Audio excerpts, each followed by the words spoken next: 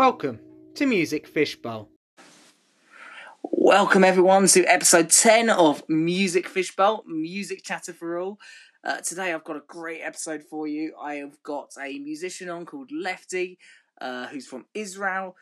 His music's amazing. He's in two bands called Midnight Noise and a band called Left. He's going to come on just in general chat music with me and just talk about all different things. We've had the conversation. It was so good, so engaging. He also plugs his music as well on there, which is great because I would love for you guys to go and check him out. He's really cool. But first, I just want to go into a few things with you here. I'd like to thank everyone who's following me on @thisisvinyl.tap on Instagram. It's the handle I use and the profile I use for all the promotion of the podcast, but also, I post my records on there. You guys know this stuff. And I'd like to thank you all because I've reached 4,000 followers on there, which is amazing. I never thought I'd ever get that far. And obviously I do all of this just for fun, so it does mean a lot that you guys want to have that fun with me. So thank you so much. Also on top of that, I also want to mention thank you for the reception for the last episode. That episode was a really sort of really insightful episode, a bit more serious than we used to on the podcast, but I thought it was really important that it was made.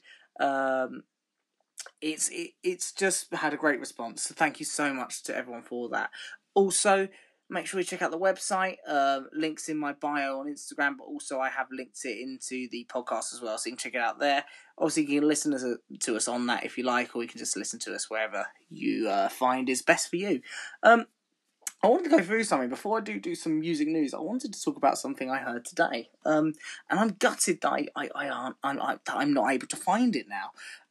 So I went to a gastropub for some lunch for my granddad's birthday today, and in there they were playing some music, and this music was all acoustic covers of like pop songs and things like that, mostly by like Ed Sheeran wannabes, and I was like, okay, whatever. But there was this one song that then played, which sounded like it was Lord's Royals being covered, and there's a female covering it, and it sounded like Joni Mitchell singing the song. It was incredible. Like, it sounded like it came out of the 70s. It was like just a girl on an acoustic guitar. It was amazing. Look, if any of you know what that might be, do send it my way, because to be honest, I'd love to hear it again. It was a true musical experience hearing that cover. So please do let me know. Anyway, before we get to the interview, well, it's not really an interview, it's a conversation. I'm going to have to label it as that. I'm going to do some music news. Music news. Music news.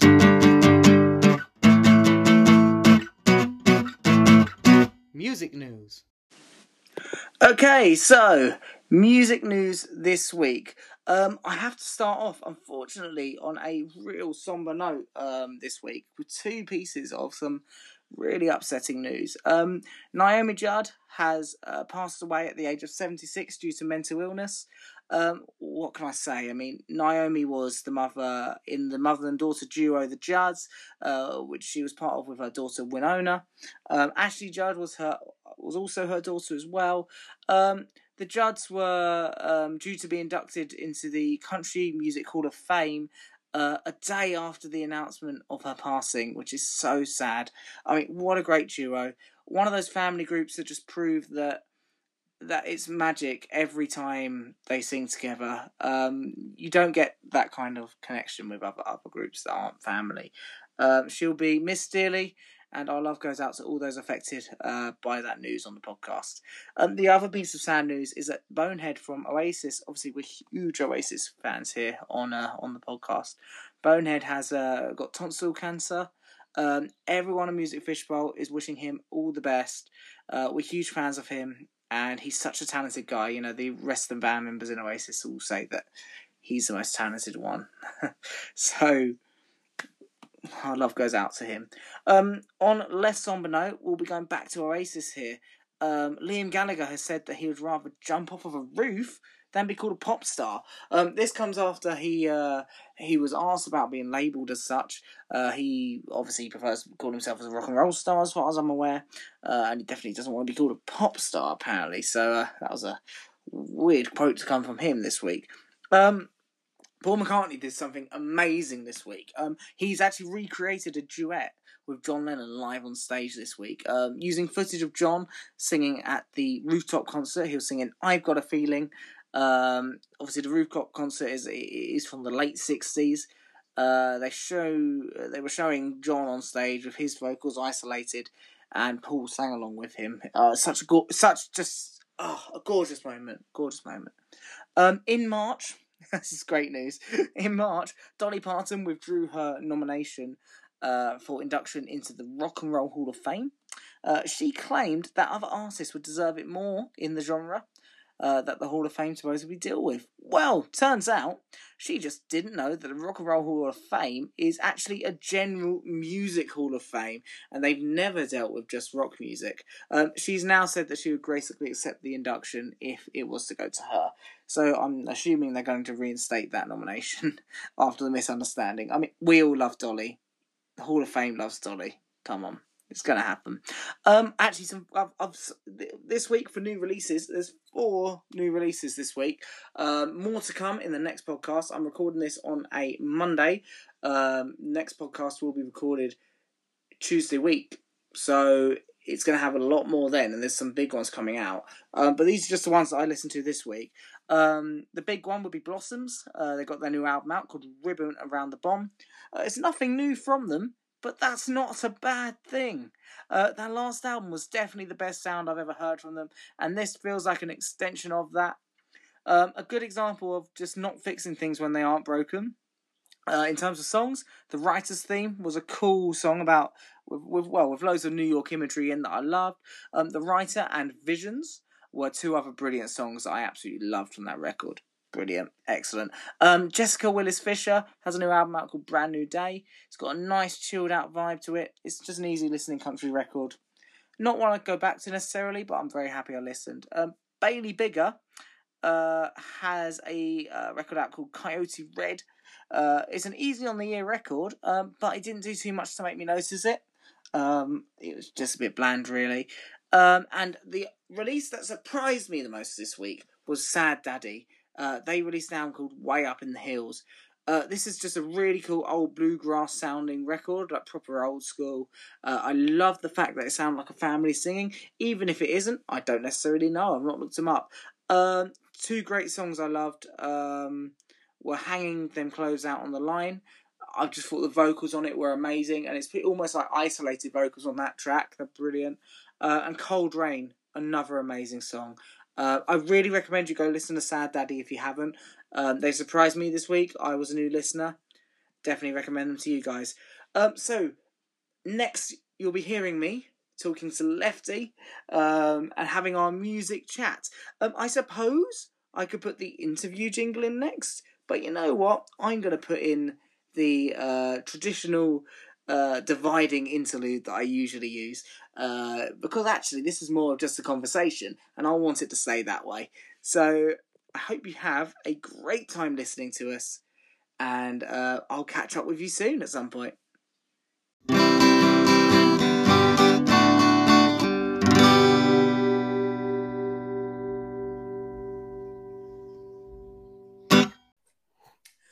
Okay, so I'm here today with my very special guest for this week's episode. I'm with a wonderful man. He's an Israeli musician. He plays. He's a songwriter too. He plays guitar and sings in multiple bands. His name is Asaf. He's often known as Lefty. That's his nickname. I probably will refer to him as both during the podcast. Hello, Asaf. Hi, Dan. How are you? I'm really good, thank you, mate. Yeah, no, it's been amazing. We sort of connected, found each other on Instagram. I've been listening to your music over the past few days since we sort of connected, and yeah, I've been really enjoying it. Do you want to tell people what you do musically? First of all, thank you for checking it out. Yes, I found your No problem. Instagram page, and I really liked your content and the records that you uploaded. I think we have similar tastes in music. Oh, nice. That's good. Cheers. Thank you for the compliment as well. Of course. And so about myself, I'm a musician. I've been a musician for about 10 years, but with many breaks during, life has its way of pushing you down. Yeah. My main band is called Left. That's why I'm called Lefty most of the time, because I'm left-handed. Oh, Uh, eh, nice. yeah, I play left-handed guitar, and people you have to find a nickname for that. Uh, so Left is like a garage rock duo. Mm-hmm. Um, where I sing in English, and we're basically influenced from like the White Stripes and Black Keys, but also Death from Above, if you know them, Mm. Yeah. And Black Sabbath a bit. Mm-hmm. And we try, to give our own spin about that. And I've always been like a one-person band. I always felt it was like uncool to like be in multiple bands, like it's betraying the rock ethos or something. And Mm-hmm. then during COVID, my partner in Left was in Mexico, and he was stuck there. So I was home alone during lockdown, and I was Mm-hmm. going crazy. And a very good friend of mine, who's like a multi instrumentalist, who is amazing, and he like studied music and harmonization and everything. He lives in the area around me where I could walk to. We could go 500 meters away from home. Yeah. So he just told me, you want to come over and jam, and I never jam, but I was desperate for some fun. Mm-hmm. So I said yes, and in like 20 minutes we had a song, and very quickly we just started writing more and more music, and it became a new band called Midnight Noise, Mm-hmm. which is more electronic, like kind of influenced by Daft Punk and like synthwave stuff. Mm-hmm. And those are my musical projects. And yeah, that's basically what I do now. I juggle between both of these bands, and it's fun. It's actually fun to have two projects. Yeah, no, I can imagine so. I mean, I've been listening to both this week. Obviously, I've only heard one of the left tracks so far, and I want to get on to buying the record you got out, which I'm sure we'll talk about. But I've also been listening to Midnight Noise on Spotify, and it sounds amazing. Like the new single is really good. I Oh, love that thank new you. single. Oh, Like, I'm yeah. super proud of that song. That is the first, like, first of all, I'll explain to you what's happening on the Mm. Spotify, and if people go check it out, so they'll understand. We have one EP released on Spotify, and that's like an like a licensed like a company ordered songs from us, Oh yeah. so we just did it. So it's not, I don't really consider that my music. Maybe I shouldn't say that, but it like it was ordered, and it's fun and I Mm. like it, but it's not really Midnight Noise. Mm.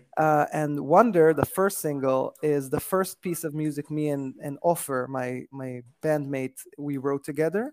And I think you can see it's really like it's just a game that we played. But Oceans is the Mm. second song we wrote, and Yeah. I think that is the first song that sounds like what we like the band that we became. and and I'm super proud of it. Like I usually sing in a rock band. It's like usually you do Mm. one like extra layer of vocals. Everything Yeah. is very raw, and this is very produced, and like we and he studied harmony, so he just tells me like he plays something on the piano and he does sing Mm. this, and like what is that, and then it's a beautiful harmony, and I'm not used to that, and it was so fun to do. Yeah, uh I mean, like I listened to it and it sounded like a departure, which I really like. Because I've listened to the EP as well, which I do think is genuinely really good. I enjoyed that too. But the single Oceans was just so it was so different, and I it was the best thing of everything that's on there. And I also love the B side as well, which is like a chiptune version of the oh track. yeah, we've Yeah. we've made a decision to create a chip tune version of every single we put out. Oh, nice. No, Be- it's so good. Yeah. Thank you. It's just that, usually like musicians take themselves so seriously. Mm, And I love video games and I love like fun stuff, and like the music we take very seriously, but we try not to mm. be like if we have a silly idea, we just do it. And it was like I thought of chiptune versions, and it's so fun to make, and like honestly it's super quick to do it, and it's just Yeah. so fun.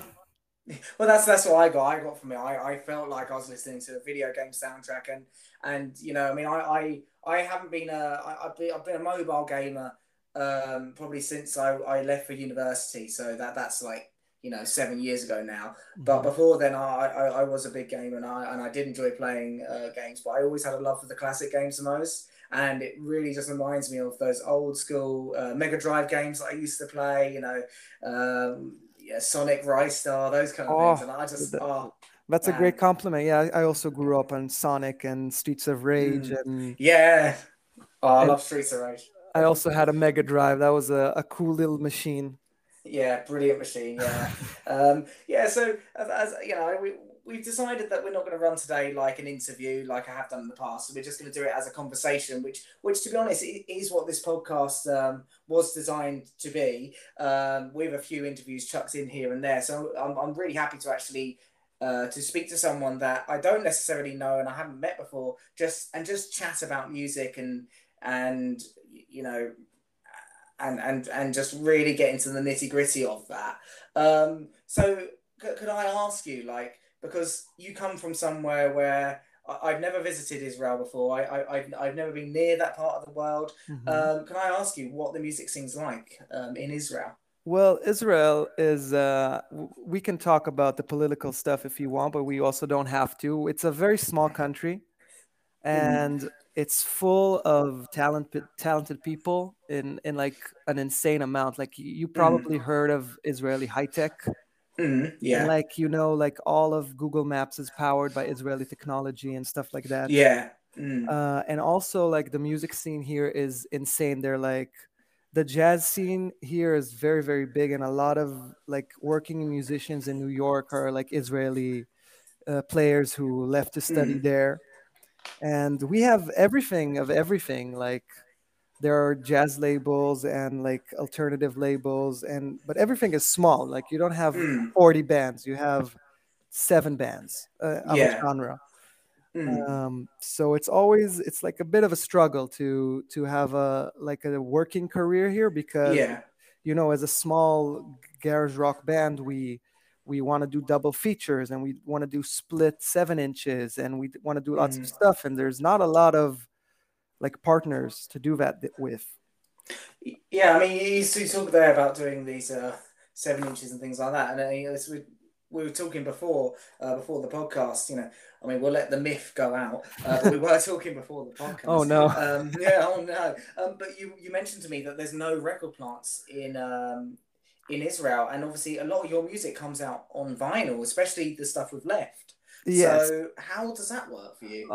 Well, the last record plant in Israel closed down in the early 90s Mm, when the record industry kind of died down. mm, And it hasn't been opened up yet. And I know that I myself looked into the process of opening a plant like that. And mm. I'm one of many people who have, and it's just so cost prohibitive. Oh yeah. One single pressing machine costs like $500,000, Oh yeah. and you Yeah. have to buy it with like a technician who will teach someone how to use it for 6 months. Mm, So it's just not feasible to do it right now, unless there's some multi-billionaire who's just his passion project is to open a record plant in Israel, and that's not mm, happening. So most like records until like 6 years ago were very rare in Israel, like an Israeli band to produce a record. mm, But in the last few years, it's become very, very commonplace. We usually order, like I work with a few plants in Germany, and mm. people order from Switzerland and France, and it makes it much more expensive because, like, I have no problem talking openly about this. Like our latest record, which is our first vinyl, like 12 inch, Mm. half of the cost was just shipping it and Wow. the taxes of getting the Mm. copies to Israel. My Uh, word. but yeah, it Wow, sucks. that's. I mean, well, yeah, that's part of it. I think it reaches into what is a current global issue with record production because obviously, there's a crisis at the moment in terms of the record industry, as I'm sure you know, where Yeah, I know it very demand is well. higher, it's higher than supply, isn't it? And like, then you get an artist like Adele who orders 500,000 copies. There's still and we're half a year on from that record coming out. There's still over 150,000 copies of that haven't sold, that are just sitting there. And it's like, usually, if there was demand, you'd do another repress. But they've ordered so many that they don't need to repress, but they've also clogged everything up at the same time. And it's Uh, not just them; it's the yeah, whole it's big it's labels, not isn't it? just them, but I understand their thinking because you know why Mm. there's the problem. Well, it's the big labels don't have they don't No, have their own the plants, problem do they? started with a plant fire in I think it Oh, was in Belgium, but I forget. But like one of the only plants that makes the actual discs that are pressed into vinyl, and mm, that caused a shortage that is still happening, and everything is yeah, delayed. And I understand the big record labels because they have the financial back and they can order that they amount, can, yeah, and they prefer to do that now instead of maybe next time when they need another run there's no materials or there's a line, so they'll just give us as many as you can and we'll sit on them. yeah. But I mean, eventually they'll sell, won't they? But it'll just be a time thing. It's going to take 4 or 5 years for the rest of them to sell eventually because it's when people come into vinyl and they're a big fan of the artist, they'll then buy it on vinyl. But you know, they will sit there for time. yes. Unfortunately, they will sit there for a period of time. Um, so in terms of you said earlier that about Jack about the White Stripes being an Mhm. influence on you. Obviously, Jack White's got his own record plant. Um, it's incredible to see what he's doing for music at the moment, isn't it? Like, what do you think of what he's doing right now? It's not that he has a record plan, he has the whole thing, like Well, yeah, the he whole label, yeah. the whole like studio to record it, then Mm, press it, then mass, like to do everything. The thing he built is just insane. mm, And you know, he kind of a bit lost me as a listener in the last few years mm, because he's been drifting a bit more towards country music. Like I really like his, like I mm. always listen to what he puts out, and I have enormous respect for him. And like the latest record is really good. Yeah, I I agree. I think. Totally agree.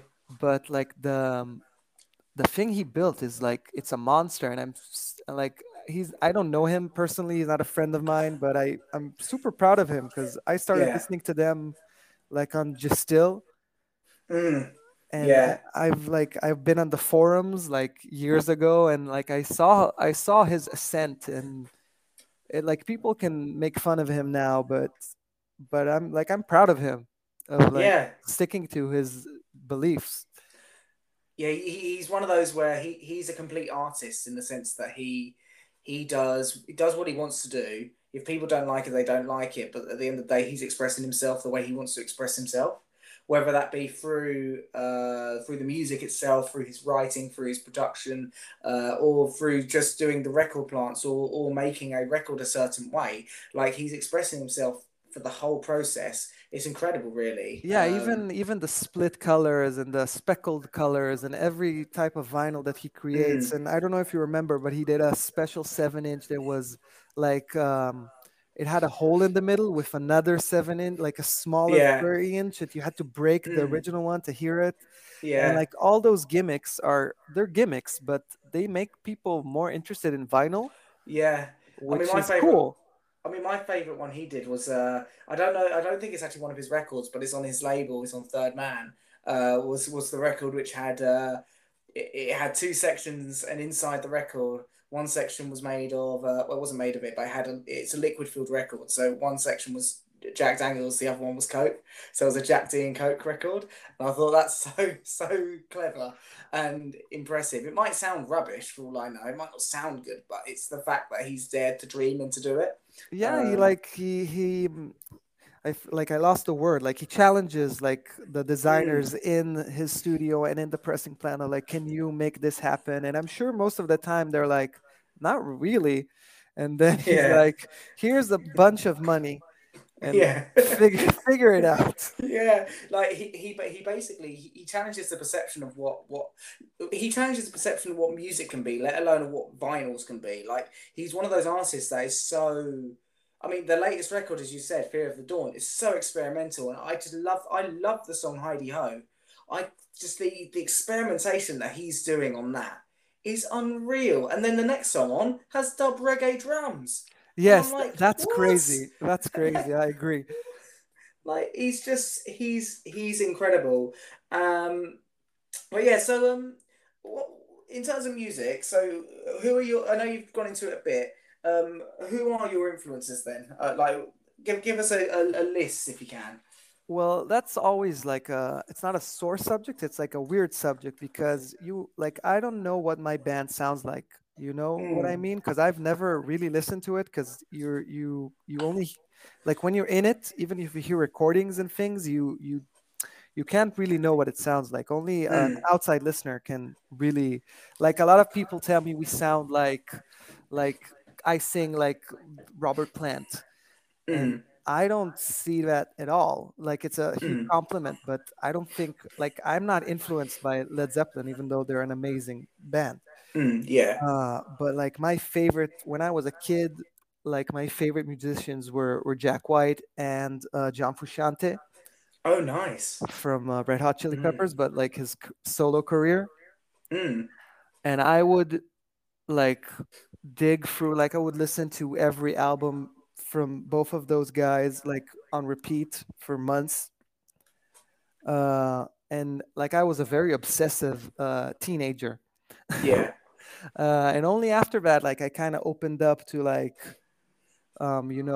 influences of the influences and like listening to Dex Romweber and Death from Above and Mm, like I love minimalist music, mm, and it doesn't have to be like Daft Punk isn't minimalist. Like they have a lot of sounds, but it's always mm. like every song is like 5 channels or 10 channels. It's very Yeah. precise. That's the Yeah, word I'm looking it's for. and I think it's very this when it comes to the writing as well. Like the reason why Daft Punk can write a hit song is because they don't overthink what they're writing. It's very, as you say, it's minimal. It's what is the least we can put into a song to have a big hit kind of thing. Exactly, and If you I get think what I mean. exactly, and I think a lot of musicians, and it also happens to me. They run into this problem that the more you learn, like you probably know that Access of Awesome YouTube video where they do all the Mm. songs in 4 chords. Yeah, yeah, yeah, yeah. I know that one. Like when you're 17, you write a song with those 4 chords and you don't think about it, and you're like, "Oh, this is the best thing I've ever done." Yeah. But when you're like 26 and you've recorded like 4 albums and you write it, play that and you're like, oh, this is too simple. I can't do this. This is stupid. And Mm. I think the more you learn, you start to limit yourself Yeah. in I, a bad way. I totally agree. I mean, it's not something I've spoken about much on the podcast, and I'm actually saving this for an episode where me and my girlfriend are going to a gig, so she's going to come on after the gig again for a second time, and we're going to talk about that. But we're also going to do meet the hosts. But I'll let a bit of it out now. Is that I since I was about 7 8 years old, I played guitar, and I've since picked up piano and things like that. But I started writing at 13, and I think I write my best stuff now, but it comes few and far between compared to what it used to. And I've realized that when I write the best thing is when I've got just that core idea of something like, for example, you know, all these bad things have happened, but I ain't dead yet. And the hook of the song will be, but I ain't dead yet will be the hook of the song at the end of the chorus, or when it's I just think of I'm going to write this song for a friend of mine because so many of the female singer songwriters that I go and see live and things like that write songs for their friends, but none of the guys do. So why don't I do it? And I've got that simple idea just to write that friendship song there, and that's when I write at the best is when I keep it simple. Then so many times I sit there and I'll listen to like a George Harrison record and I'll hear what he's doing and I'll go, oh, I'll give that a go, and then it's just terrible. It's true. It's awful. Like I really like what you said, and I also really believe that like our in Left we have one of our like most successful songs is called Haifa, which is a town here in Israel. Yeah. And like I believe like when I say I believe in minimalism, I really mean it in like as a like a holistic thing, like a whole thing. Like the lyrics of that song are 2 lines that I Mm. repeat, which is every single time I want to be next to you, I have to come to Haifa, I have to come to you.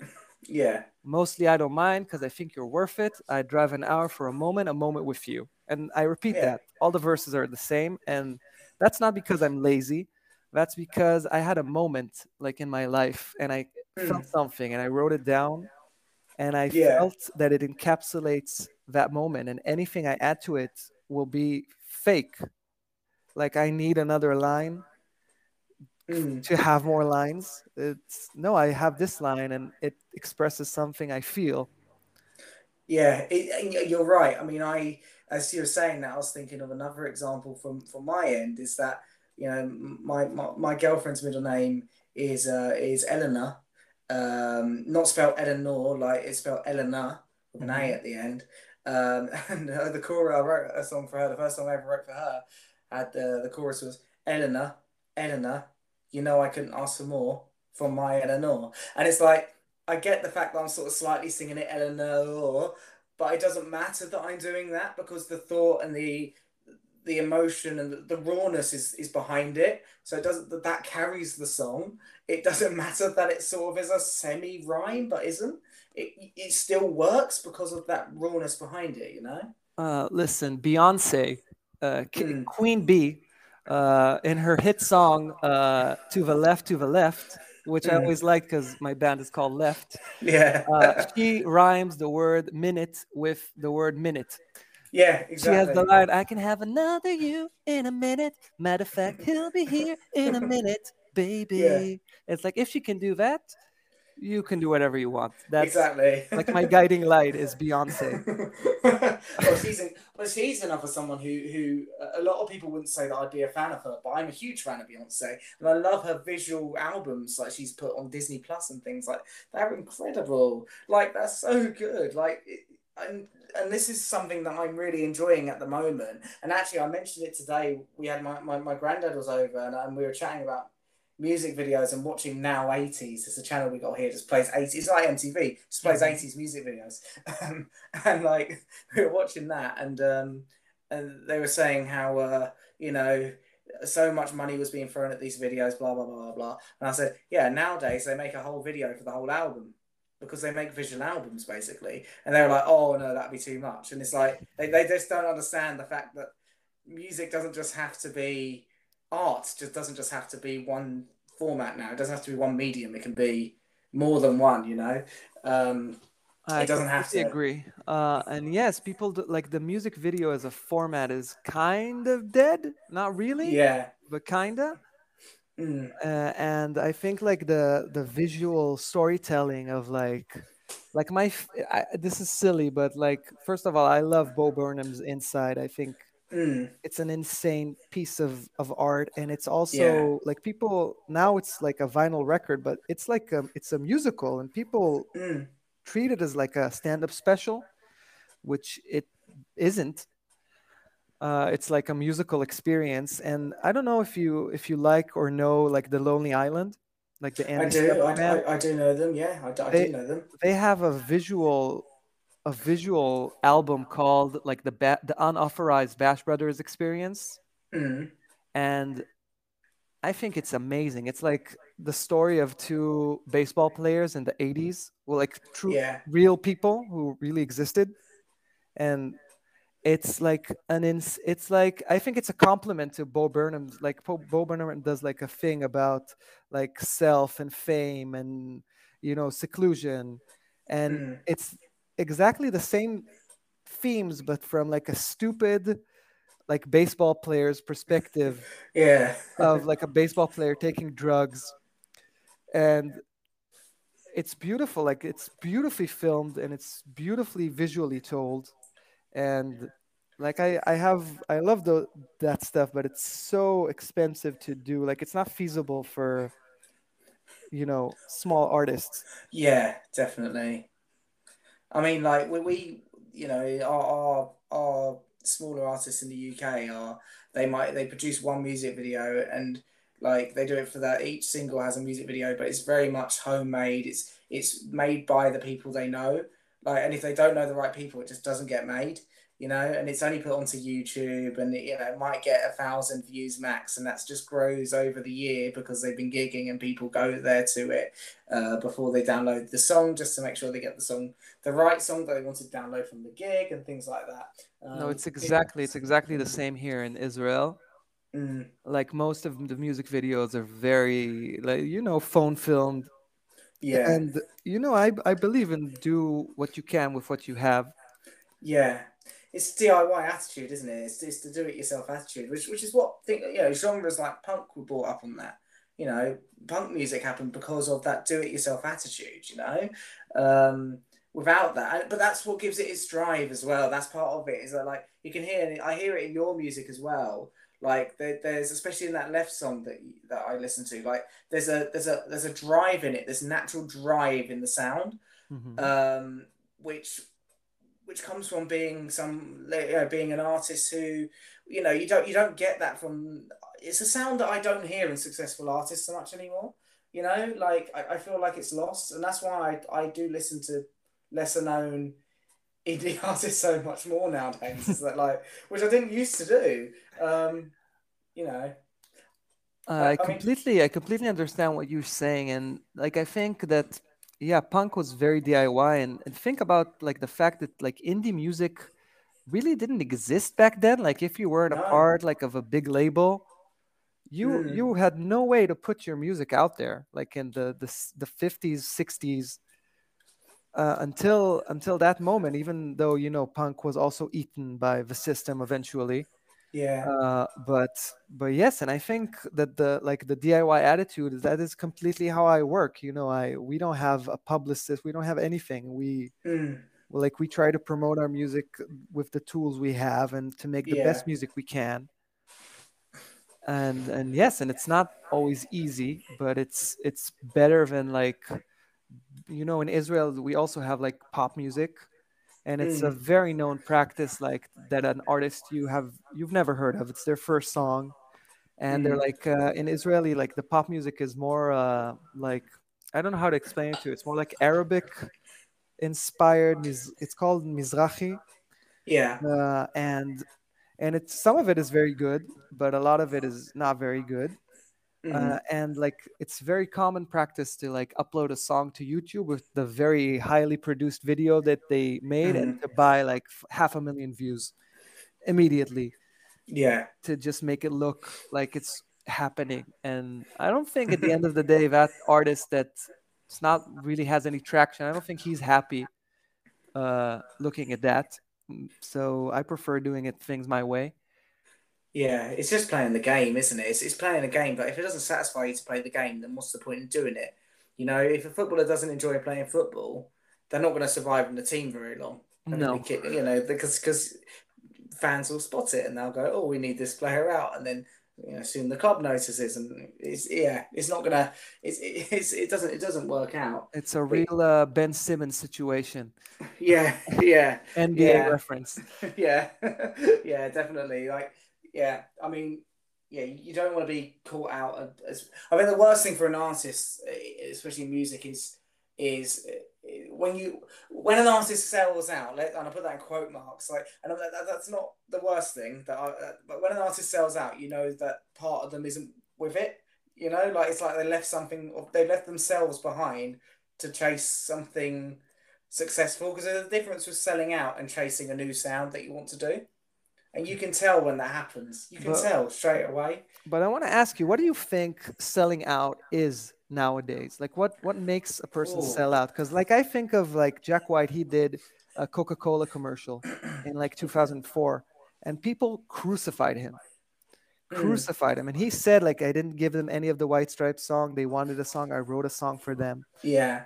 and he was still crucified. And like 2 years later, like the Black Keys, that's how they got famous. Oh, the black, yeah. Well, indie music. So many indie bands become famous because of their music in adverts. Exactly. Like, So yeah, that used to be considered selling out, and now it's like that's like if a song of mine is in an ad, I'm like that's like I don't want to curse, but that's like yeah. F and A. Yeah, exactly. Yeah. I mean, so I think in terms of what you asked, I do. My main thing is I think an artist sells out when they go against their principles to chase something different, mainly success. I think it's when they go against their own principles, because I think bands come through now, and I think they come through not only wanting to be successful in music and to be producing the music that they love and to be expressing themselves in the way they want to and all these things. I think they also look to do things like the TV appearances. They look forward to wanting to do them. They look forward to appearing on a chat show or to being on a British comedy panel show or whatever, because that's what we often have here. We used to have a music one that they all look forward to going on and things like that. Um, and I think things like the adverts, as you say, is part of that. Is I think bands are coming through now and they want their songs to be on adverts because they look forward to turning the TV on and hearing their song. It's Hmm. like the first time you hit, radio isn't what it used to be anymore. I don't know what it's like where you are, but in Uh, the UK, there's no music shows in the same way like they used to be. You don't turn the telly on and see yourself as a band yeah, in, member. in Hebrew, there's a term called like the tribal fire, Mm, and there's no more tribal fire. Like in Israel, you used to have until like the late 80s, you only had one TV channel. mm, So if you had your song on the TV channel, the whole country heard it. yeah. So you had like momentous artists who were Mm, like the speakers of the country, and that doesn't happen anymore. And like even it's not even something that happens in Israel. Like think about Ty Segall. He's yeah. he's amazing, and I think that if he had been working like in the 90s, he could have been like a Kurt Cobain, like success wise, Oh yeah. not fame, not killing himself wise. And but that can't. I don't think that fame can happen anymore. I don't think so. Yeah, I don't think I totally agree with you. I don't think it does. Like, I mean, my parents always say that. Forgive me if any of these names don't mean anything to you because they will be British specific, but they are worldwide artists. So, like, my parents always say that back in the 80s, and the 70s, due to there only being three TV channels, I think the fourth one in the UK came in the 80s, which was Channel 4. Great Ironically. name. Yeah, I know, right? Well, we've got BBC One, BBC Two, ITV, which is often referred to as Channel 3, and Channel 4, Channel 5 is what we call them. But they, yeah, no, there used to be a show called Top of the Pops, and all the big bands would go on there and they just mime their songs, but everyone would be watching that because, that there was so few channels, and people like your grandparents would know who Boy George was from Culture Club, and like Exactly. now they don't. My grandparents know who Ed Sheeran is, but they don't know who Wolf Alice are, for example, or they don't know who the Black Keys, for example. They won't know who the Black Keys are, and I go, yeah, but they're one of the world's biggest bands, artists, but they won't know. Yeah, they because Um, there's no tribal fire. It's done. That age is yeah, is is done where everybody is listening to the same thing. We're very in a niche world. Like mm, if you like garage rock, you can go on Spotify and it will only play garage rock to you. yeah, yeah, The exactly. like Discovery, which is funny because that's like what Spotify sells, but Discovery is very limited. Yeah, it's. I would say it's so much easier to discover something new as a listener now that no one else has heard, but it's almost there's almost I'm not going to say there's no satisfaction in it. It's self-satisfaction, but it doesn't give you the social element that you kind of want from it. You want to go in the next day and go, I found this new band. Half the people go, oh wow, tell me about it. The other half go, oh, I know them as well, yes, and you have the conversation. You Hmm. don't get that. No. Like, just doesn't happen. But even for me, like, there could be artists that are huge around the world that I can speak to people online about easy. But I go to people next door or people around me here, they have no clue. They've never heard of Billy Strings. I don't know if you've heard of Billy Strings, the incredible new guy who's just changing bluegrass forever. Actually, I'm not. I'm looking him up as you speak because He's like one of the biggest. Well, he is the biggest bluegrass artist in America, becoming one of the biggest indie country artists in America. he looks But like he's incredible. 15. Yeah, he is quite young. I think he's only in his 20s, but he's incredible. But no one's heard of him. Like, so I can't really have that conversation here unless I go online, and it's not the same. It's Like, it not the just isn't the same same. because Like, it's like echo boxes. Like you go on the Ty Segall subreddit and hmm. like it's not really discourse. It's more like I like Ty Segall. I like him as well. Yeah, there's no like the conversation we're having now just doesn't happen. It just doesn't. Exactly. And now when we Like, finish our conversation, I'm gonna listen to Billy Strings and exactly. Yeah. Like, definitely. Like, a, I think that's the thing. Like you mentioned, how big jazz is in Israel, and it's like I love jazz music. I listen to jazz all the time. I can't necessarily remember the albums of the artists. I just put on like I look up the classic albums and just listen to them. I mean, obviously, like I know Kind of Blue, Miles Davis. I know most of Miles Davis work, to be honest, and Love Supreme by John Coltrane and stuff. But like Mhm. so many people just don't know jazz, and these records were immensely popular, and yet I still can't talk to people about them. It's true. I also think what you just said is also a part of like the reason I really love vinyl records, because you listen to jazz, you put like a playlist on, and I'm not saying that's wrong, but it just plays songs and you listen to Mm, jazz and you don't really say, "Oh, I like this. Oh, who is that guy?" You're like, "Oh, I'm listening to this." And yeah. like the record community is like about this, like listening to the whole record and like people don't listen to, we're in a single world, like people listen to Mm, singles, and I'm embracing it. Like in Midnight Noise, we've made it our mission to like release a single every few months, and like mm, really try to do it in like the way that works nowadays. mm, But I love like albums. Like yeah. when the new Jack White album came out, I put it on and I listened to it straight through, and I don't think a lot of Yeah. people do that anymore. Yeah, I think when we talk about a lot of people, like when we're not talking about music fans per se, we're talking about The general the general populace. public. Yeah, exactly. They just don't put on an album anymore. And I think also music's not becoming, because there's so many more things to do. Like, when there was only three TV channels in the UK, one in Israel, as you say, if there's something you don't like on, what do? You put on a record because you've got to entertain yourself some way. Whilst, like for us now, it's just something that people do when they're doing something where they can't watch a screen, or they're not doing something else. They put music on, or when they're walking. And like, yeah, I listen to music when I'm running and on my commute, but I also then put a record on when I come home from work, and I might watch like 2 hours of telly in the evening, 2 hours of music, but I'm still doing that. And even when I'm commuting, it's still an album. Like my commute is an album's long journey. So it's like I'm gonna put on a record. I'm not gonna put on some playlists, because why would I listen to part of an artist's vision? Let's listen to the full thing, you know? Yeah, I agree. I also, I also sin with playlists every now and again, but it's just it's also depends to me like like the origin of the music. Because if it's Mm, like a jazz album from the 70s, there's always a flow and it mm, was built. But if you listen to like like like a music artist that brings out music now, usually they don't really think of like an mm. album. Yeah. They like make a compilation of songs more than like an album. Which is almost like going back to the 50s and the 60s when it Exactly, was, it's which all is really circular. bizarre. But then when you listen to the first Beatles album, that all flows lovely and it works like an album anyway. So in some ways, it's great. And that's why, have you ever heard of, I mentioned them earlier, have you ever heard of Wolf Alice? I heard the name. I'm not sure if Yeah, I've that, listened to them, but I uh, remember I saw their record a few times. yeah. It's the records. I assume you're probably alluding to Blue Weekend, which is the newest one, and like Hmm. that is an album created to be an album. Like it's just a perfect artistic vision.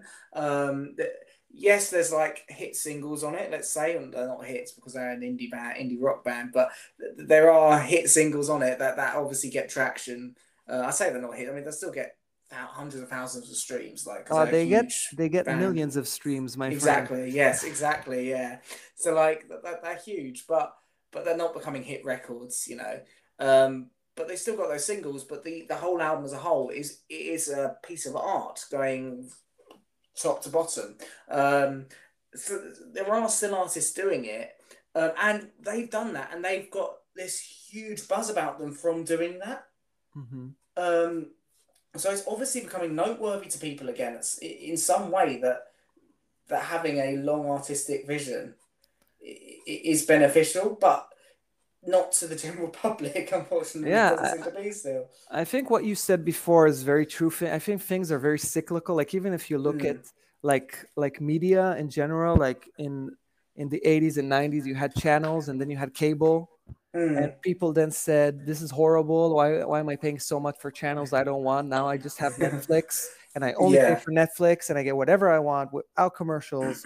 And now they're starting to bundle like streaming services, and it's exactly the same thing Yeah, it as cable. is.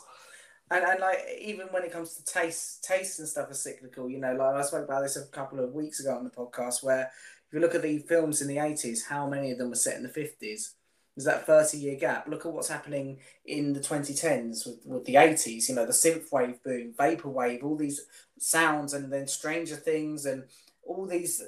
Everything's been set in the 80s. You know, the 80s comebacks. You know, the Halloween films coming back. The well, all the old horror films coming back during this time from the 80s. It's all cyclical. It's that 30-year cycle. And I love it because I love things like synthwave and vaporwave. I'm quite happy That's to have because them. that's because we're the same age, I think, and that's Yeah, because we were small children back then, and it's that's why that gap exists. Because in 30 years, the kids are like adults and they make stuff, yeah. and they want to make stuff they listen to. And yeah, I don't know you. I don't know if you know Magic Sword. I don't actually. I'm going to write it down though. Magic Sword is like a synthwave band. They make Yeah. super epic songs, Mm. and like they make soundtracks for fantasy movies that never existed. Oh my word, that sounds so good. I love them so Oh, much, and like they're super into it. Like they have like you talk about artists making like an album that is an album. Their whole band is like an album. Like they never break character. Like oh, they have they're nice. three people, and they're called like the Seeker, the the Prophet. Like they have like nicknames in all of their Instagram account. I love it. Is every post is like join us tonight to defeat evil at I love it. Well, it's like I won't reveal the name, but myself and Rishi, who was on the podcast a few weeks ago, we go. I won't reveal the name of the band because it will give away the gig we're going to, and I obviously don't want to reveal location to things. But we're Mhm. going to see a band where they're synthwave band. They're really heavily influenced by 80s horror films in their sound. So it's all very much like there's sort of they have so it's the two guys play guitars on stage, right? And and then obviously behind them they have the computer running all the synth sounds that they've got programmed in, and they just look incredible live. But the music's amazing, and it's all inspired just by the films of the era, Well, I'd love for you everything. to send me a link to that because I want to listen. Oh, we'll do. I definitely will Uh, do. and yes, if you like horror music, Hmm. then I have a very good friend called Marky Funk. That's his Oh yeah. actual music name, and Hmm. he has an album called Instinct. He's like Yeah. a digger and a massive. He has a massive record collection. Oh yeah. He only DJs from records, and he's a character and a really Hmm. cool guy. And he has an album called Instinct, which is like his take on like a horror soundtrack, Yeah. which is like from samples and like it's called like a meditation on fear or something like that. Hmm. Maybe you'd be interested in checking that out. It's I don't. also on vinyl. I definitely would, definitely. Earlier you said you think you have similar music tastes to me. So obviously, when, you know, taste can be very different to influences. Because you can like things that you're not necessarily influenced by when you write songs and things like that. What would you say your overall taste is like then? My taste is kind of varied. I know that's not a very interesting answer, It would be the same but as mine, so don't worry, it will be the same but as mine. but like my recent like things I've been really digging is I don't know if you know Carla Del Forno. I do know, yeah, yeah, I know the name. She is amazing, and that's Mm, not a like a filthy name. That's Italian for Carla yeah. from the oven. Mm. Just so people know. Uh, and I like synthwave, and I like lo-fi, like singer songwriter. Like I also like there's a Yeah. record called I Am Cindy. I don't know if you've heard of that. That's like an art project by like this French guy who invented like a pop singer from the 80s called Oh, that's Cindy. cool. That's a really cool idea. I'm writing that down. I'm Cindy. I'm writing all this down. Yeah, of That's a course. great I also idea, have a man. list going. That's a Uh, great idea. I love that and idea. That's so cool. so I love that, and I also like listen to more electronic stuff, but in the vein of like Magic Sword and Daft Punk. Mm. And I'm very into like my main places where I hang out is like like garage music, like Ty Mm. Segall and his other band Fuzz and Iron Yeah. Tom and Which King Gizzard, and yeah. I can Well, go I on. will. We are definitely talking. Also, from what you're saying there with the bands, we're definitely talking garage rock there, aren't we? Yes, Yeah, because yes, yes. obviously because 85% of my listeners are from the UK, and like obviously to them, garage music is a very. I don't have you ever heard of UK garage? I'm not really, but I It's know like the White Stripes got big in the UK, and they're a garage band. see, so UK garage very different. It's an electronic style, which is sort of it's got this one constant beat that goes throughout the song, and most of the songs use a very similar beat. And it's sort of there's a lot of spoken word style rapping in it. It's a very different I style. think you just explained some weird results that I found online when I was looking for stuff. Yeah, no, we have got we call it garage rock, I'd say. Yeah, it's just my accent, I'm Well, you say that, but in America they call it garage rock. So it's not necessarily. It's because we pronounce the word garage as either garage or garage, garage. depending on where we're from in the UK. So it very much That's depends true. where we're So from. yes, so garage rock. That's like Mm, it's also like Left, which is like my main project. yeah. That's what I produce. Like I love like bass drum of death. I like fuzz on vocals, basically. Mm, If you have fuzz on vocals, you have me. But you also, I really appreciate like good singers. I have a mm, problem when it feels lazy to me when the singer isn't good, yeah. Mm, because when you put like an amazing singer and you put a lot of fuzz on it, everything will sound good with fuzz on it. But yeah. if you have a singer under that, Mhm, that will sound even better. Um, mm. so yeah, so I like good singers. Who are your top vocalists? Who do you think are the? Oh, well, let's not do favorite. Let's do who do you think's the best? Let's do that. Who would be the Like definitive the, best? in garage music or just Just in in music in general. general, yeah, in general. Well, that is such a broad answer. Mm. Like there's an Israeli artist called Arik Einstein. Mm. I don't know how to say it in English, but he's like the Israeli maybe Frank Sinatra. I don't Oh know how, wow. like he's like the main like canonized musician of Israel. Like, he died a few years ago in his Mm. 80s, but he has a lot of amazing music out, Yeah. and he is an amazing singer. He has like this baritone voice, and Mm. like he can do harmony, like he can do his own harmonies and high pitches. And I think like when I grew up, he was the quintessential singer Mm. in my eyes. But I also like I really appreciate Kurt Cobain. He's an amazing Mm. singer, and he does things that not a lot of people can do. And Yeah. even like music I don't really listen to, but like Dio Oh is God, yeah. is uh, is an incredible singer. Incredible, especially the work he did with Rainbow when he was in Rainbow. I mean, they're a great band. That's Richie Blackmore, the guy who's also guitarist for not Black Sabbath, for Deep Purple. Mhm. And like, oh God, the stuff he did with them is amazing. For me, like, I always look at my number one vocalist just in terms of like they're not my number one band. I love them. They'd probably be in my top 20. But it's Mhm. Freddie Mercury.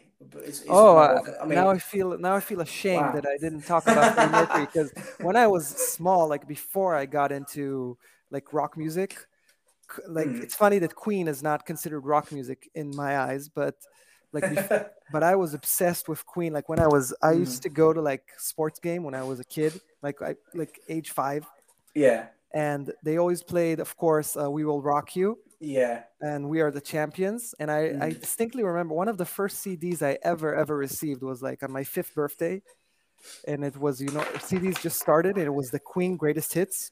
oh yeah, And my parents told me it was like this is the band from the basketball games. yeah. Basically, And like I listened to that so much, and he is technically like the best singer yeah. on the He, planet. he does things I don't know how he does. But then in the same vein, someone who does things that I don't know how they do is Whitney Houston. I don't know how she sings the way she does.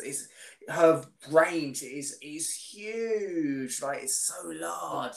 Yeah, she Like, has a crazy range. That's true. She's also amazing. The funny thing is, I just want to say, when you talked before about like bands wanting to get on chat shows and stuff, mm, like I'm a huge Queen fan, and I watched Bohemian Rhapsody at home, yeah. and I stopped it in like after an hour because I was so annoyed because it has nothing to do with the band. Yeah, it's I wasn't a big fan of that film either, and my friend Rishi, who's been on the podcast as well, he wasn't a fan as well. We watched it together, and he's a huge Queen fan. He's a bigger fan than me. Like it's just I think it's one of those films where it's mess. I mean, it's messily made anyway. It's not the edit's not very good, but. The issue with it is that we've seen that same film just with other artists so many times, the same story. That's true. It's just like, It's a cookie cutter movie, but and it's not really mm, well technically made, as you said. But the thing that really broke me was like the movie starts and Freddie Mercury like is he's sad and alone, and mm, then he tells Queen, "Let me sing for you," and he yeah. does one gig, and of course it's disastrous because it always the first gig in movies is disastrous, and the mic Yeah, like has it's the the same. Yeah, same old story. but then they sit in the van and he's like, I'm sorry guys, I'm gonna leave the band. And then they tell him, look, if we work really really hard, we're gonna Mm. be the best band in the area.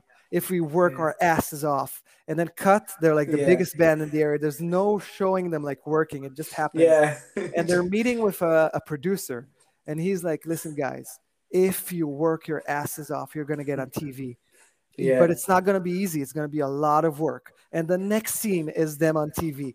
He's on top of the pops. Yeah, Yes, exactly. So there's like they don't show like the build. They don't show them working. It's just like, oh, they're no, amazing and everything happens.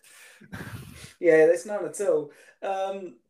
Yeah, I mean, yeah, that film did annoy me a bit with everything as well. But I will say, someone who I've seen live is so obviously Queen were called Smile before they were Queen, and they Mhm. had another singer who wasn't Freddie Mercury, who's the guy who left. Suppose in the film he left the night that Freddie became the singer, which I don't know if necessarily I happened that doubt way. that I that's how it doubt that happened. did. I doubt. But his name's Tim Staffel, and he's a UK blues artist, and he's been going since. And he's really good, and he's got his own career in his own right, and he's done really well. And he's never obviously had a huge hit, but he's been big on the scene since that time, and he's really worth checking out if people never have. He's a really good musician. Interesting. I've Yeah, actually never considered, because I liked Queen as like a very young child, and I yeah, listened to like all of their albums. It was CDs back then. yeah. It wasn't records, but like the way I was into Nirvana when I was a bit older, I know all the drummers before Dave Grohl, and I read the Mm, biographies, and but I've never did that with Queen. I've never considered who was their first singer. yeah. Uh, so that's interesting to learn. Yeah, Uh, no, he's really good, and I think he's actually got a really good voice as well. He is a good singer, but because he's predecessor to the to greatest singer of all the best time, singer ever. yeah, Uh, exactly. People just don't rate him the same way, and it's like, well, he's still a good singer. He's still technically extremely good. Um, yeah, I love Freddie's influences. I mean, Freddie was influenced by Paul Rogers from uh, Free and Bad Company, which is isn't two isn't amazing rock Paul bands. Rogers now singing with Queen? He did. So now it's Adam Lambert from American Idol, who is a Hmm. great singer himself. I think he's an incredible talent. But he Paul Rogers sang with Queen after Freddie died when they first went back on tour after the tribute concert. So they had a Hmm. break.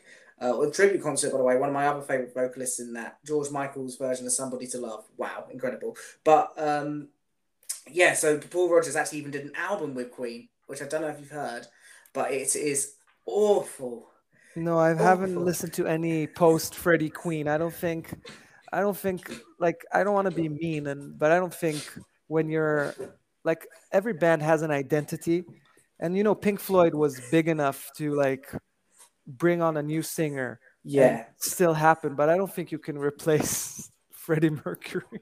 not when you're that integral to it. I mean, that also says a lot though about the difference between Freddie and Sid Barrett, or difference between Freddie and Peter Gabriel of Genesis, let's say, because although they are technically brilliant singers, Freddie's just next level, and you can't I think replace that. I just think that Sid Barrett he was such an artist, and he was more of a Mm, writer. yeah, So he was like they weren't famous for his voice. no, They were more famous for his style of songwriting, and they were yeah, very lucky uh, when they got their replacement.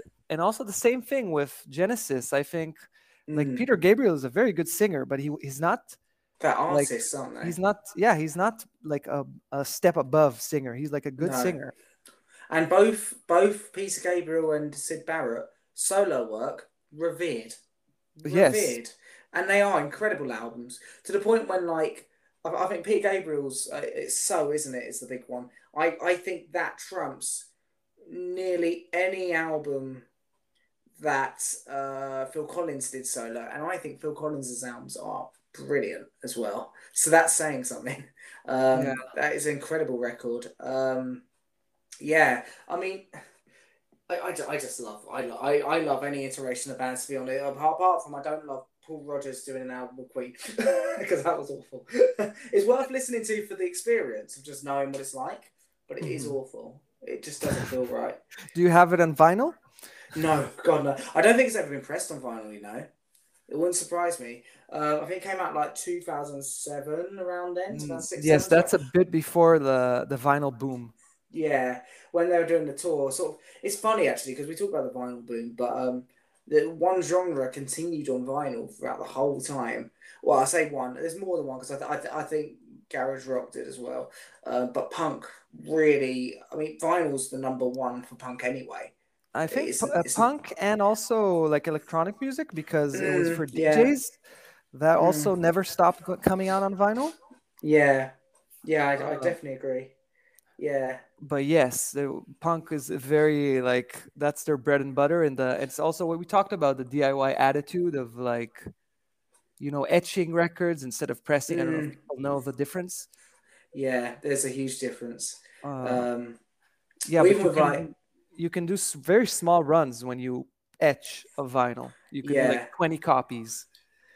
Well, I've got this band that I like called Surgery Without Research. They're a brilliant punk band. I It's a believe good name. one of it's brilliant. One of their albums is on Spotify. If you do want to listen, it's the newest album, and all the albums are all pressed onto vinyl as usual. Obviously, all pressed onto color vinyls, but each one of them is hand stamped by the lead singer of the band, and like it's all so homemade and so well done. They all got lush like color booklets, but the singles are all lathe cut.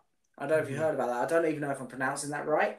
But basically, just get a piece of plastic, cut a record size hole in it, Yeah, and just press on it. that's what I mean when I say etching. Yes, yes, That's yes, etching. yes. I well, when you said actually, I thought you meant when they do like stylistic etchings on the other side of the record, and No, they no, put etching yeah. is lathe cutting. Yeah.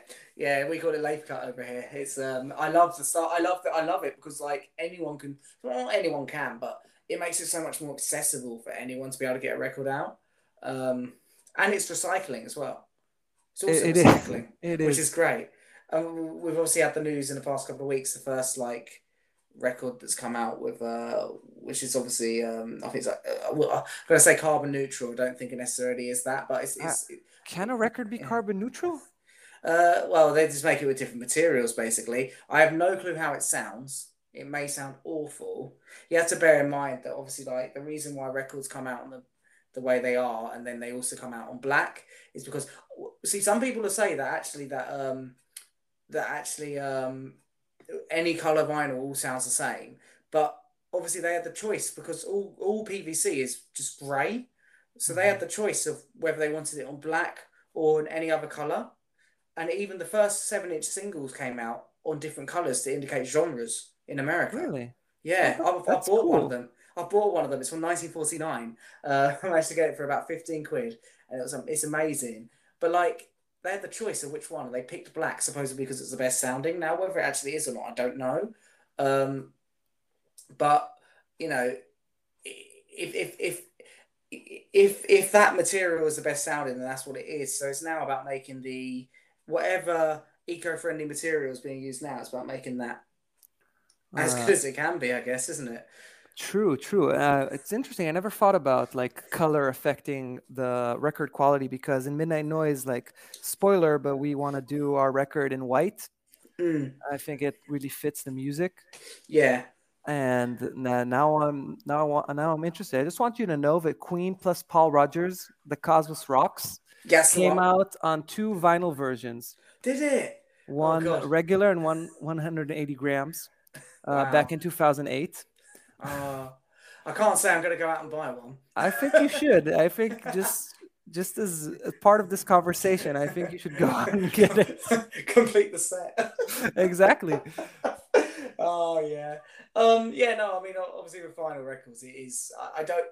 When I got loads of colored records, and there isn't much difference at all. I don't hear it. I hear the difference in a picture disc because obviously it's got to get through. It's got to get through a level of paper, and I Yeah, mainly hear it because it gets a hiss because of that. But like I always look at it as I sacrifice some sound quality because the picture disc looks so good. That's how I think of it. So I'm not a fan of picture discs, but different strokes for different folks. yeah. Yeah, well, I've only got a few of them, and I've literally it's for things like Prince's, Prince and the Revolution, Purple Rain album covers that look amazing. It has to be, and I've only got a few. I've got a David Bowie one, Hunky Dory. I've got a Hmm. few more, but like, yeah, I can't No, if justify you it. like them, that's great. I'm not. It's not a judgment. No, no, It's I just know. I always think they look kind of weird, Oh, honestly. really? Yeah, because I am like when I pressed my first record, which is the left 12-inch that we talked about Hmm. before, it was very important for me to do it black. Like it was Yeah, my first album on vinyl and not a 7-inch. should be traditional. Yeah, I wanted it to Yeah. be traditional before I started doing stuff. Like I really wanted it to be a 10-inch. I think that's how we started talking. It is, yeah, because 10-inch EPs, it feels so more compact and like a small piece of music that you're taking home, like a taster of the band, isn't it? And I like that. It feels nice to have a 10-inch Exactly. like EP. It's like literally my favorite like medium of music. I think it's like the Yeah. best size for a record. It's exactly like 15 minutes of music and it's like the artwork is still big enough to be appreciated, but it doesn't take a lot of room. And they're not popular at all. Like most like when Mm. I wanted to press one, like I did all the research and every record store I went to, they're like, we don't have a section for 10 inches. And No. they just get lost in the 12 inches because they're smaller. And when people Yeah. dig, they don't see them. So I went with the 12-inch, which is still cool, but not exactly what I wanted. Mm. Uh, Maybe one day. I also love. Yeah. I have the one of the only 10 inches I have is Ty Segall. He did a one-off band called the Ty Segall Band, Oh yeah. and they have an album called Slaughterhouse, which is an amazing album. Mm. And I have it on a double 10-inch, and I think that's hilarious. Oh yeah, that my friend of mine, he beat me to it. I wanted to buy it as a Kings of Leon double 10-inch album. Um, But isn't that so funny? Because a double 10-inch yeah. should just be a 12-inch. 12-inch, yeah. And it's only like a 30-minute album usually as well. You're like, okay. But it is cool because it makes it more of a collector's item that makes it feel different. That's why. When it feels Exactly. different. Yeah, I've got quite a few. I've got obviously I've got Ringo Starr's EP, which is the one we started talking about, but I've got a limited edition recreation of What's Going On by Marvin Gaye, the single. Has Oh, the a 10-inch one? yeah, it has the A and the B side, but on the B side, so A and B side of the original single on the A side. Then on the B side, it's got remixes of What's Going On, which is really cool. So you get a little bit extra for your money there. That sounds I've cool. I've got a few 10-inch albums from the late 50s, early 60s, because they did do sort of a phase where they put on a full album on 10-inch. Because it was sort of like 12-inch LPs were popular, but it wasn't fully set in stone as to whether that was going to be the current, like the main format or not for albums. Hmm. I've got a few of them, and like, I got a few EPs sort of like from the 2000s and a few from like the 60s and stuff, of just, like I got a Sandy Shore one, things like that. I got all different sorts. But yeah, I love the format. Honestly, it's been wonderful to have you on today, Oh, Lefty. thank It's been you. so good. So thank you for coming on.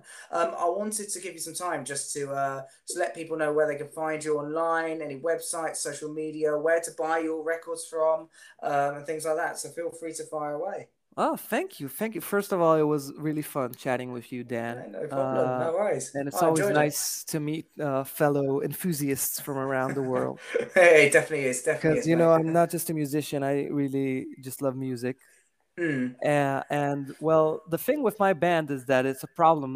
That's why Midnight Noise is called Midnight Noise, because Left is so not Google friendly that it hurts.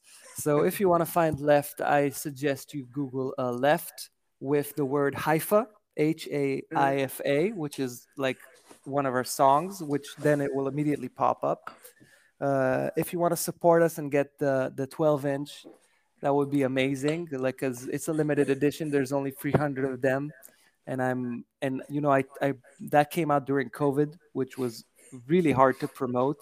Mm. But the record was just done for so long, it just wanted to put it out. Yeah. And but I already have like almost half gone, which is fun because we almost didn't perform in that time.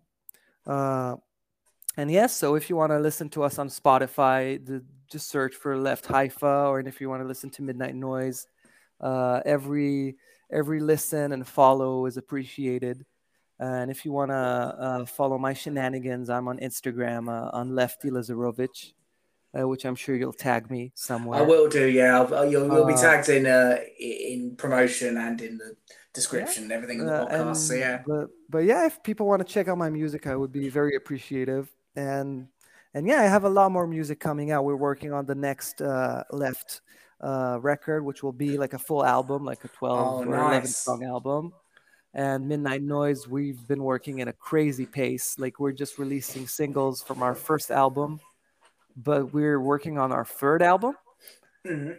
because we're just like the first one is done and mastered, and the second one is almost done, and the third one is almost done. So we've been like working at a crazy pace, and we're trying to get all the music out at a pace that can work for us.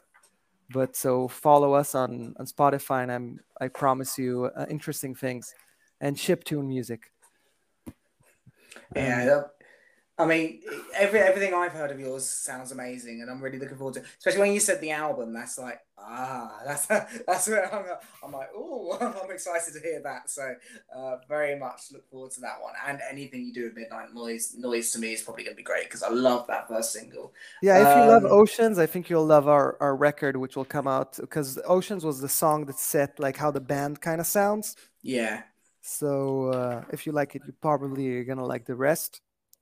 And yeah, and I'll let you go, Dan. It was very fun chatting. no, I don't want to belabor.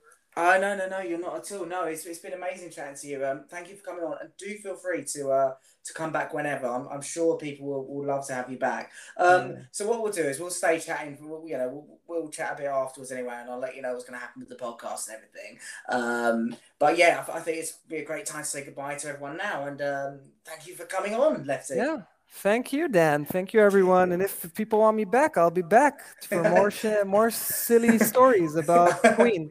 Yeah, it'd be great. I'd love to. Cheers. Thank you. Bye.